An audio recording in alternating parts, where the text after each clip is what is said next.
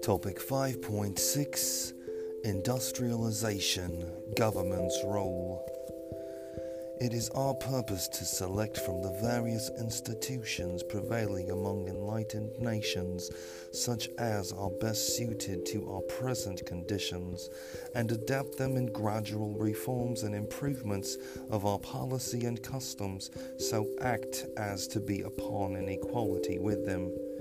Emperor Meiji, Letter to President Ulysses Grant, 1871. The essential question for this topic: what economic strategies did different states and empires adopt, and what were the causes and effects of those strategies? As Western domination and technology spread, they met with varying degrees of acceptance in different nations. Each country experienced competing pressures between preservation of traditional values and modernization. Egypt and some other countries early adopted policies that encouraged the use of industrialized innovations such as the steam engine to boost textile productivity. Others, such as China, has weakened central governments under European ascendancy that were unable to promote industrialization effectively. The Ottoman Empire. The Ottoman Empire, although bordering Europe, had not adopted Western technology or Enlightenment ideas. Moreover, rapid corruption led to the rapid decline, and ethnic nationalism among the empire's diverse population led to widespread unrest. The empire earned the nickname the Sick Man of Europe. Europeans, particularly Russians, saw opportunities to expand their own empires at the expense of weakening Ottomans. Though they feared the results of a power vacuum form a total collapse of the Ottoman Empire, they dismantled it after World War I. A smaller nation-state, the Republic of Turkey, and several independent countries replaced the former empire. China.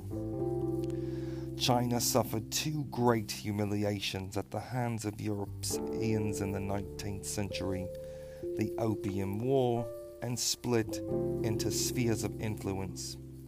In the 20th century, China shook off foreign domination and briefly became a republic. However, its traumatic 19th century left the central government too weak to promote industrialization effectively for decades.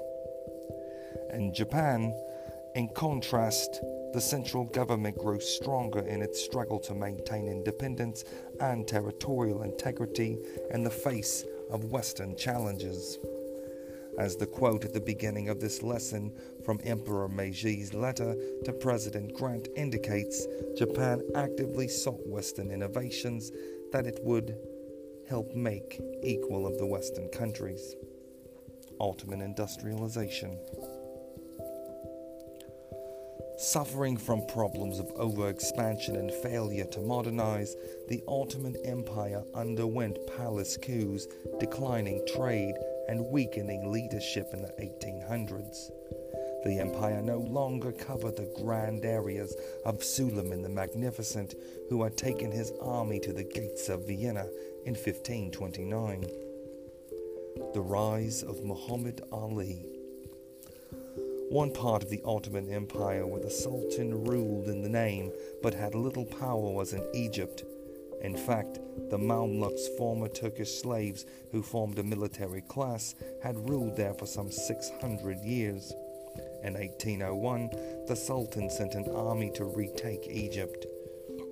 In conflicts with the Mamluks, an Albanian Ottoman officer, Muhammad Ali, rose to prominence, and local leaders selected him to be the new governor of Egypt. The Sultan lacked the power to do anything but agree. Because of his power, Ali was able to act somewhat independently of the Sultan. He joined the Sultan's military campaigns when it benefited him, and also undertook several campaigns without the Sultan's permission, including in the Sudan and Syria. He also began his reforms of Egypt. He began by making the country's military on a European model. He also established schools, sent military officers to be educated in France, and started an official newspaper, the first in the Islamic world.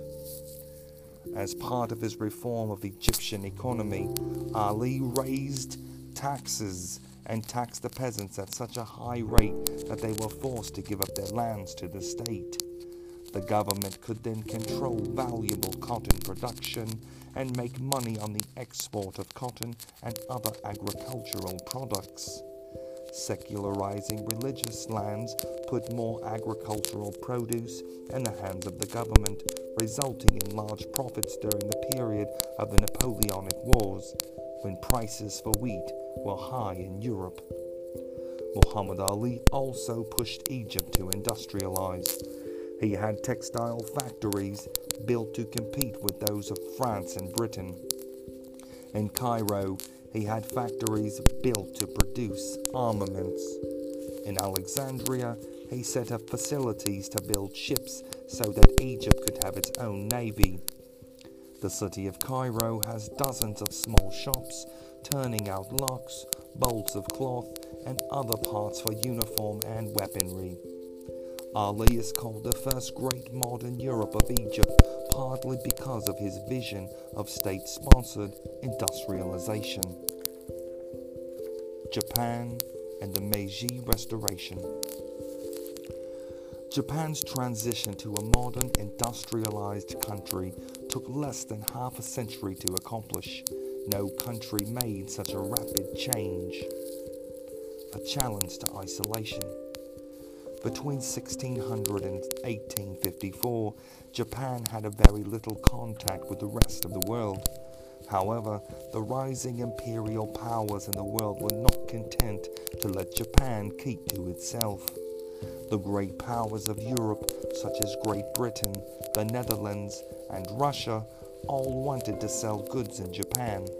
Further, in the age of coal-powered ships, trading states wanted to be able to refuel in Japan as they sailed to and from China and other parts of East Asia. Japan confronts foreigners. In 1853, a naval squad led by Commodore Matthew Perry in 1853 sailed into Yedo and Tokyo Bay asking for trade privileges. The next year, Perry returned with even more ships, demanding that the Japanese engage in trade with the United States. Faced with the power of the U.S. warships, the Japanese gave in to U.S. demands. Soon they yielded to similar demands by other foreign states. The arrival of Perry and the threat he posed caused the Japanese leaders to realize the danger they and their culture was in. They had seen how even a large, traditionally powerful country such as China had been humiliated by Westerners. They had watched as the British had gone to war to force the Chinese to accept opium imports. While some Japanese argued that the country could defend itself, many reformers feared it could not. They argued that the country should adopt enough Western technological methods so it could protect its traditional culture. To accomplish this goal, they overthrew the shogun and restored power to the emperor in 1868, an event known as the Meiji Restoration. Reforms by the Meiji state. Japan systematically visited Europe and the United States and invited experts to Japan in order to study Western institutions. Then, Japan adopted reforms based off of what it admired. It formally abolished feudalism in 1868 by the Charter Oath. It established constitutional monarchy based on the Prussian model in which the emperor ruled through a subordinate political leader. It established equality before the law and abolished cruel punishments. It reorganized the military base on the Prussian army, building a new navy and instituting conscription. It created a new school system and expanded educational opportunities, particularly in technical fields. It built railroads and roads. It subsidized industrialization, particularly in the key areas of tea, silk, weaponry, shipbuilding, and a rice wine called sake. The government financed all these reforms with high agricultural tax. The taxes proved a good investment because they stimulated rapid economic growth. The government's ability to collect increased taxes also provided revenue for the bureaucracy now centered in Tokyo. However, in replicating the methods of Western countries, the Japanese also replicated some of industrial society's problems.